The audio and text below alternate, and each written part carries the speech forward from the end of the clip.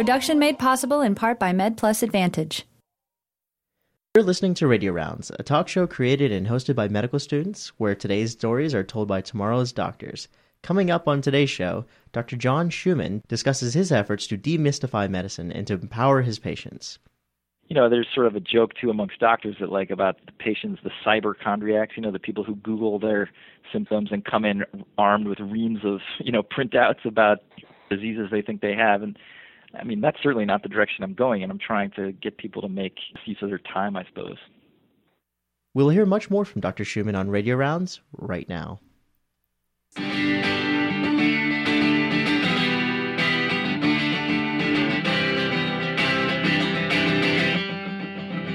come the radio rounding, we're rounding, we're rounding.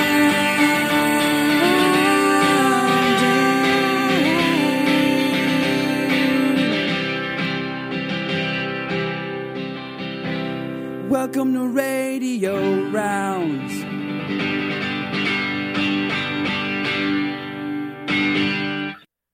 Welcome to Radio Rounds, everybody. I'm Shami Das. And I'm Ryan Shapiro.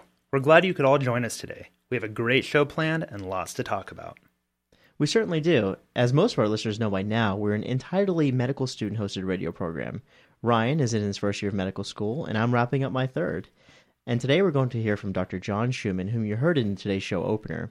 He founded and authors a great blog called glasshospital.com. And he'll tell us a little bit about his experiences as a physician involved in the social media blogosphere, as well as his inspirations behind the blog itself. One of his aims is to demystify medicine, so we'll talk a little bit about what that means for him, and also what it means for us. That's coming up in just a moment. First, though, we want to recognize that today's episode is being aired 2 days after Match Day, which is the day on which all fourth-year medical students across the country find out where they matched for residency. Yes, congratulations to all the soon-to-be graduating fourth-year students and future doctors. That includes one of the co-founders of Radio Rounds, Avash Kalra. On Friday, they all literally opened up an envelope that revealed their fate and where they'll be living for the next 3 to 5 years. Talk about a way to choose your profession. Ryan, how many places or how many careers do you know in which it's decided for you by a computer where you'll be living? Talk about crazy. It's like throwing a dart at a map and saying, oh, I'm going to spend the next 3 to 5, 6, 7 years living here. Yeah, and as we were talking about this, you know, for those who have significant others, families, wives, kids, I mean, could you imagine, how would your wife react to this? Well, I would know where I'd be working. She would be the one who's going, where am I working? So I guess the tables get turned very quickly. Yeah, well, and I know a lot of my classmates who actually have basically handed over the schools, you know, the areas in which they'd be interested in working over to their wives and basically had them pick the places they're going to apply to. So it's tough. Give them the Sharpie, let them say, oh, not here, not here, not here. Yeah, exactly. But anyway, let's get back to the matter at hand and introduce today's guest. Dr. Schumann is a general internist and medical educator, previously at the University of Chicago, and now at the University of Oklahoma School of Community Medicine, where he functions as the Associate Director of the Internal Medicine Residency Program. In addition, Dr. Schumann is the founder and author of the popular blog glasshospital.com, which aims to demystify medicine and to provide transparency on the workings of medical practice and the complexities of hospital care. In this interview by Avash Kalra, Dr. Schumann discusses how it all got started. I created the blog I had all sort of these repressed ideas about things that tick me off in healthcare and things that I thought never were explained well to patients. So I primarily wrote the blog started the blog to try to what I call demystify medicine. I wanted to bring transparency to medicine to try to, you know, illustrate a little bit about the way doctors think. But of course, I would never assume that I could encapsulate how all doctors would think, but just how I think. But some of the things that I've heard over the years from family members and patients that have said, you know, why is it like this, or you know, why do we do things this way, or you know, and so that was something that seemed very important to me, and then it just became a habit, and I learned sort of some of the tricks of blogging, which are that if you blog regularly, you're more likely to gain readership. If you blog regularly, you're more likely to make writing a habit, and so I really did it as a means of building up almost a portfolio of ideas and work to show to possibly to publishers or to editors. And to a certain extent, it's been successful in doing that. What I was really hoping to do was, I'm really writing for a lay audience, much more so than a medical audience. And so I was really trying to engage, I think of like people in my family, for example, as my target audience, or people, I live in the Hyde Park neighborhood of Chicago, trying to engage people in this neighborhood because they tend to be sort of savvy consumers. And so I was, writing with that target audience in mind. And the thing that really surprised me the most was that when I looked back after, say, 3 to 6 months of blogging, I realized that about 2/3 of my post involves some aspect of patient experience. When I tagged or categorized a post, it would almost invariably have something to do with some aspect of patient experience. And from that idea arose this whole sort of concept that that's something that I care deeply about. And I think I had always known that I cared about it, but I didn't really realize my blog, my weekly topics are really almost off the top of my head. Sometimes I'm reacting to a news story, but more often than not, I'm just writing about something that week or that month that has inspired me or perturbed me. And it turns out that sort of the natural voice I seem to have developed involves, thinking about it from a patient experience standpoint. So that taught me something, which is that there is this field, so to speak, a subfield almost, if you will, of people who think about the patient experience. And it's become increasingly important because with Medicare's value-based purchasing, you guys are medical students, you know how important quality and safety are. And you may or may not know, you may know intuitively because you may be the kind of, physician trainee who cares about the patient experience. But as part of that triad of quality safety, the third part is patient experience. And so patient satisfaction scores become very important. And Medicare will withhold full reimbursement to hospitals that are not top-tier performers performing in patient satisfaction scores starting in 2013. So there's an actual business case to be made for why hospitals and healthcare enterprises have to be patient-focused. It sort of goes without saying, but it also goes without saying, and of course we want healthcare to be safe, right? But of course we know it's not that safe. Yeah, Dr. Schumann, you mentioned that you consider your blog as a window, and of course that sort of is reflected, so to speak, in the name of your blog, glasshospital.com. Tell us a little bit about why you chose that name. I know that you mentioned as well that you'd like to demystify medicine, but what went into actually choosing the name for the blog? The name came about, there's 3 reasons I'd say. One is about the demystification and transparency angle. So if we're a glass hospital, the lay audience can look into the glass hospital and see the processes at work. Number 2 is the architectural style of the newer hospital buildings on the campus of the University of Chicago. All are sort of a greenish glass. And so it was sort of a nod to my local environment. And then the third aspect was sort of meant to be a little bit of a joke that, people in glass houses shouldn't throw stones. And so I think the same is true of people in glass hospitals. They should not throw stones, unless they're not afraid to take criticism themselves, basically. And as a general internist, obviously you see a wide variety of patients and patient populations. Do you feel that in this role as a general internist and now blogging that you're enhancing the communication between doctors and patients? I definitely think so. I'm careful in the blog, as I think most bloggers are, to certainly avoid giving medical advice. And so I typically write about what I call meta topics, again, like healthcare financing or how, hospital operations or healthcare, I don't mean surgical operations, I mean, business operations of a hospital or a facility, tend to work or could be improved. And but occasionally I will sort of tackle a medical topic. For example, I've written a couple things about, say, prostate cancer or treating prostate cancer. And so I've found that when I write about something like that, that's very prevalent in the lay press or with the lay public, like there tends to be a lot of reaction to it. And that's, one of the pieces I wrote about watchful waiting, it has a lot of legs. It seems to just continue to get small dribs and drabs of readers for maybe more than a year. So I think the internet is an incredible thing, and you just see from something like tracking it on Google Analytics that you're still getting some of your older pieces read repeatedly. And in some ways that's satisfying as an author, In other ways, you feel like you're contributing to a conversation in a sort of doctor-patient framework, or in a I guess generalized medical conversation. But to answer your question in a more simple fashion, yeah, I think it really enhances doctor-patient communication, because ultimately that's the goal. I think I want readers of my blog to be able to be more empowered, which is a cliche, but to go to their own healthcare practitioners, doctors, and say, hey, what do you think about this? Or, hey, I was reading about this, doing some research. And, there's sort of a joke, too, amongst doctors that, like, about the patients, the cyberchondriacs, the people who Google their symptoms and come in armed with reams of, printouts about diseases they think they have. And, I mean, that's certainly not the direction I'm going, and I'm trying to get people to make the best use of their time, I suppose. And do you incorporate stories from your own training, from your own career as a physician, into the blog, specifically stories about your interactions with patients? I do. But I vary it somewhat. I don't do that exclusively because, first of all, you have to protect everyone's confidentiality and privacy. So if I write about a patient, either they're deceased or I have their permission to do it, and I'd never use their real name unless for some reason either I think it's important and they want to be recognized, but I to this day have not done that. I mean, I'm saying use someone's real name. I feel like in the medical humanities community there are some folks, there's a little bit of a controversy over who owns the story.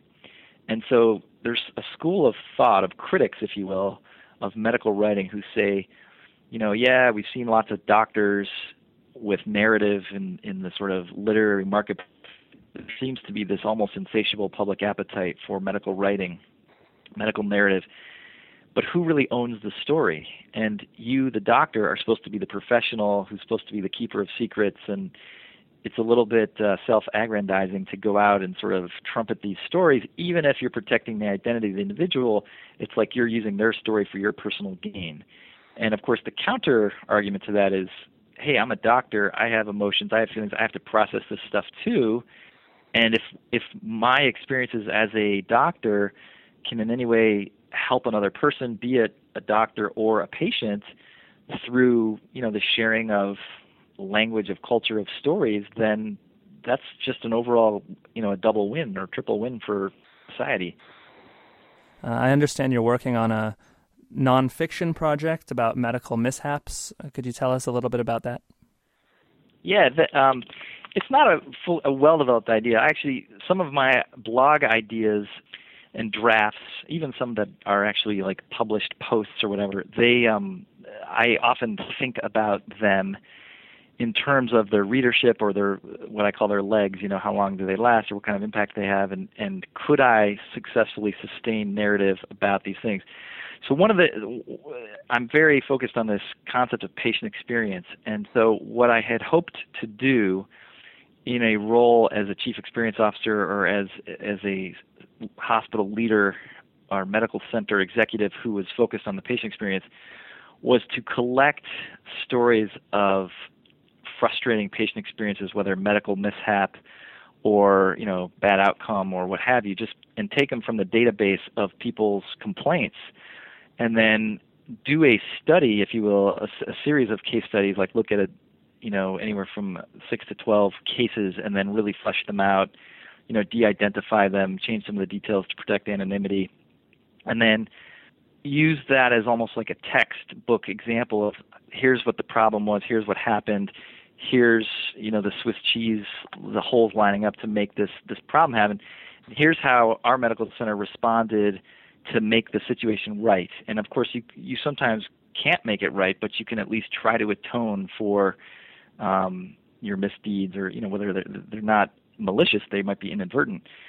And so that was really the goal of that project. It so happens that I've, for the time being, slightly changed direction on that, and so I'm no longer privy to that exact database of patient complaint file. So I have not amassed the database that I need in order to flesh out that nonfiction project. Well, we'll certainly look forward to seeing the project if and when it gets completed. But Dr. Schumann, really appreciate you coming on the show and telling our listeners about your blog and blogging in medicine. Oh, I greatly appreciate it. I love your program, and I was so happy to be introduced to it, and I'm delighted to have participated.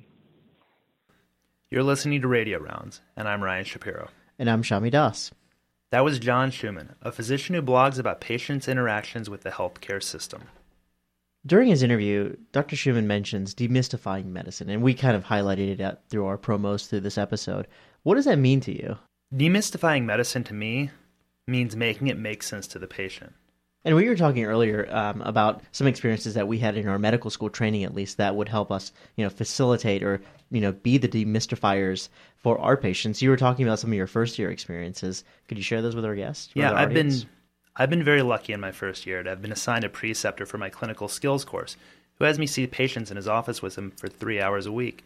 And I've gotten to see him continuously talk to his patients, really educate them, always make sure they understand what's going on, what this medicine does, what that medicine does, what their options are. He really tries to connect with them, and it's very powerful to me to realize that no matter what I decide to practice, it's a key thing I always need to do. It's interesting. So as much as we are healers, we're also educators to some extent as well. Very much so. Dr. Schumann's background was in patient satisfaction. So most people think of patient satisfaction as, well, did you go to the doctor when you were sick? Did the doctor give you the right medicine? Did you get better? But it's actually more than that. I mean, studies have shown time and time again, for example, if you look at perhaps patients who end up suing their doctors for malpractice, one of the main reasons that they don't sue their doctors for malpractice is that they actually like them. It really isn't relevant to the error that was made, because many times, medicine is more of an art than it is a science. And so a lot of times it's how the physician handles the interaction with the patient. So it's not surprising here in this case where patient satisfaction is a key measure in many hospital admissions, and now, as he said in the interview, for reimbursements. It's amazing. As soon as you walk in the door to your doctor's office or to the hospital, that portion of the patient experience begins. Mm-hmm. It's not just the interaction with the physician. It's not just the quality of care or did you get better anymore. It's how did the place look? How was the receptionist? How was the nurse who first saw you? Everything comes into play now, and it's just amazing how complicated it's getting. And I think there could be a couple schools of thought on this, because some people might believe in a very fundamental or basic means of delivery of medical care. They might not care. Is your doctor friendly? Doesn't matter. Yeah. Am I better? I'm not sick anymore. That's all that matters. But then you contrast with studies out there that show, for example, placebo is responsible for almost 30% in improvement. So the placebo effect alone, the fact that you're getting care, the fact that you're taking any medicine, 30% of that, or up to 30%, is attributable just to the fact that you believe that you're being taken care of. Maybe then that experience as soon as you walk in the door and having a better experience as soon as you go in, and all your interactions with everybody might be just a placebo effect in itself.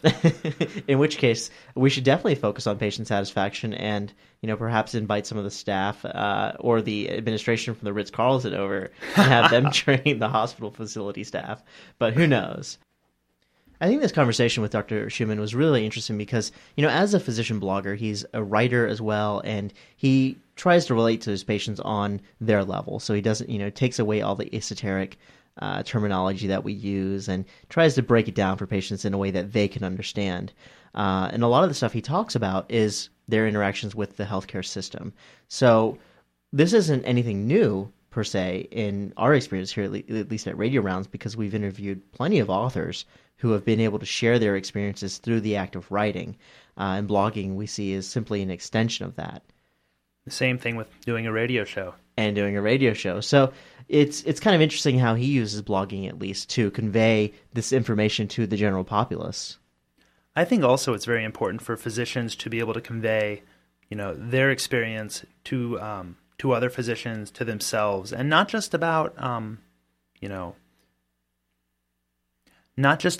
this patient was sick with that, or I did this and it worked, or I did this and it didn't work, but also the humanistic side, that humanistic experience that we get a very unique view of as medical students, and also, for the rest of our lives as physicians. We see things that most people never experience and never get to see.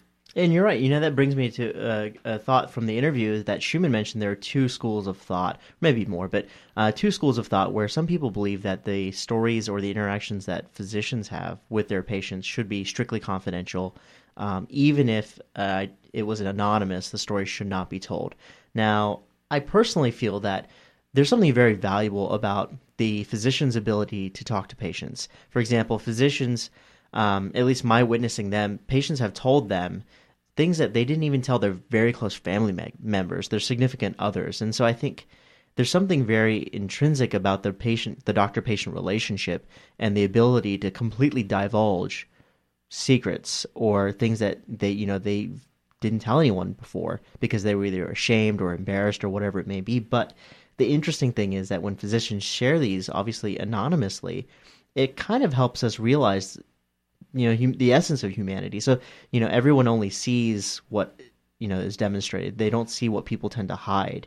And so through these stories, the humanity of a person or the human character is really revealed because you get to see the whole breadth of it. Nothing is shaded or hidden or anything. It's all disclosed for you to see. And it's something interesting about that, the naked truth. Yeah. I think it's very important for our patients to always trust us first. But we also, as humans, need an outlet of our own. We experience things as physicians, both good and bad, that very few people out there experience and have to deal and learn how to cope with. And this reminds me of a course I just recently completed at the Boonshoff School of Medicine, which is also offered to first years at many other medical schools across the country, called Healer's Art. It's a course that was designed by Dr. Rachel Naomi Rimmon, a physician and author who has been on radio rounds, which taught me to better understand these experiences and better prepare me for these experiences in medical school and throughout my training. And that as a physician, I need to learn how to care for myself and need to find an outlet, whether that be talking in small groups like we did in Healer's Art, finding other physicians to confide in, or through some other outlet. And I think it's very important, as long as we always respect our patients' privacy, that we have some way to learn how to cope and deal for ourselves and also celebrate and anguish.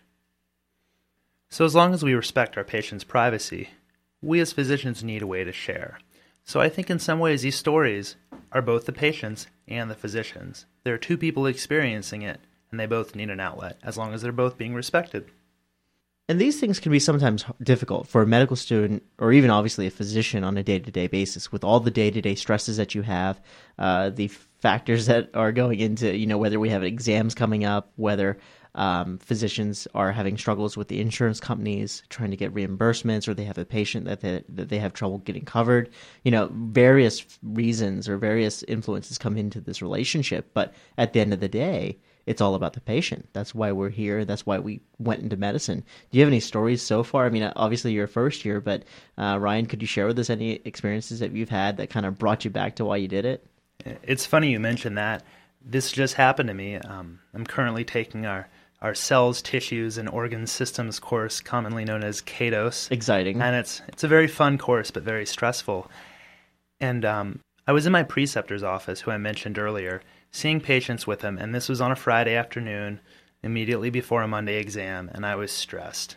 It was our microscope exam, 50 microscopes, very stressful experience to walk into that room, and that's all I was thinking about. And so I go in, and I see a patient, listen to the heart, and I'm like, wow, the heart's there, this person's alive, and I'm just thinking about this exam, and then I go to walk out, and I put my hand on the door to open it, and the patient said, thank you very much, I really wish you luck in your education. And at that moment, it really clicked. It made me realize this is why I'm here. And I stopped being stressed about the exam because I realized that exam's not very important. This patient right here, right now, is who's important. And for the rest of the afternoon, I made sure to connect with every patient. And I didn't think about my exam until I went home. And you know what? I did just fine on it. So it made me realize that, patients are why I'm here. Exams aren't. And, I have very similar experiences as well as a third-year student. Obviously, now we're completely in the hospital, so we're doing our clinical portion, whereas Ryan's doing more of his basic science portion. But, our job is to see patients on a day-to-day basis and pick up the art of medicine. So he's learning the science right now, but, as you try to imply it, it gets even more difficult because things are never the way they're written in the textbook. Time and time again, I've had interactions with patients or, for example, in pediatrics, their parents who at the end of our interaction, you go in, you do the physical, you take the history, figure out why they're there. And at the end of it, they ask you, where you are in your training. And then, in the end, they're like, well, you're going to be a great doctor. There's nothing more reassuring than hearing that coming from a patient. And, regardless of when you have tests coming up, you know that, you're going to get through the curriculum and you're going to get through all of the books and the knowledge that you need to get to at least to be a good doctor. To be a great doctor takes, a lot of practice and dedication. So now we'd like to thank Dr. Schumann for joining us on the show and sharing with us his blog, glasshospital.com. There's an interesting post from 2010 called A Good Death, which is a good example of demystifying medicine and empowering patients. He discusses the act of death and dying. Many of us have come to envision this as something that goes on in the hospital where there's a flat line on the EKG machine, it beeps, everybody comes in, rushes to try to help the patient, but it didn't always used to be like that. Centuries ago, it often happened in the home, in the peace of one's home with the family surrounding them. So it's a very interesting perspective on dying and the choice that patients have, whether they choose to die in the hospital or at home in peace. You can find a direct link to that blog post and a link to Dr. Schumann's blog on our website, radiorounds.org. And now we'd like to discuss a few items of news that are particularly interesting or relevant to today's story. The first one is found in the AMA Morning Rounds, and it talks about a study that discusses the accessibility that is often lacking in healthcare organization websites. So I pose this to our listeners, when's the last time you actually visited the website of your doctor? Perhaps if you visited your hospital website, it might be fairly useful, but even then, the study finds that these websites most of the time tend to lack the information that you would find it important. Ryan, have you visited your physician's website lately? I honestly can't say that I ever have visited my physician's website, but I'm guessing that if I did, I wouldn't find anything useful there. With all the information out there on the internet, you would really hope that your physician would be providing you with the best information that they have and that they could, but it's slightly disappointing to hear that they don't live up to the bar. Yeah, and it's not uncommon. The whole point that Dr. Schumann was trying to raise in his discussion and, through his blog posts of demystifying medicine is, from a patient perspective, the things that matter to you aren't always the things that are important in the actual process of healthcare, but they should be, because obviously when we discuss the whole idea of placebo effect, all of this matters because you need to know that you're being taken care of. So it was a very interesting finding in today's news that we found relevant to the story today. Thanks for joining us today. We hope you'll join us next week for Radio Rounds, where we'll talk with the lead medical epidemiologist for the medical and veterinary student programs at the Center for Disease Control and Prevention, Dr. Larry Cohen. Remember, you can download podcasts of all past episodes. Just search the iTunes store for Radio Rounds or visit radiorounds.org to listen to live streaming audio. We also air on Sundays in the Dayton, Ohio area at noon Eastern Time on WWSU 106.9 FM and Sundays at midnight on WYSO 91.3 FM. You can contact our team via email, like us on Facebook, and follow us on Twitter. All of that information at radiorounds.org. Production made possible in part by MedPlus Advantage, sponsored by the American Medical Association, providing group disability and life insurance to students and residents through participating educational institutions. Visit us at medplusadvantage.com.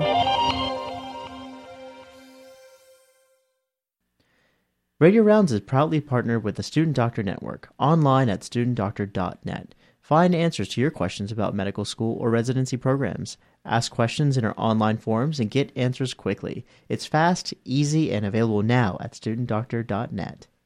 Please remember that the views and opinions expressed on Radio Rounds are not representative of the views and opinions of the partners of Radio Rounds or the Wright State University Boonshoff School of Medicine. Have a great week, everyone. For our entire staff here at Radio Rounds, I'm Shami Das. And I'm Ryan Shapiro. And one day, we'll be your doctors. Here come the radio rounding, we're rounding, we're rounding.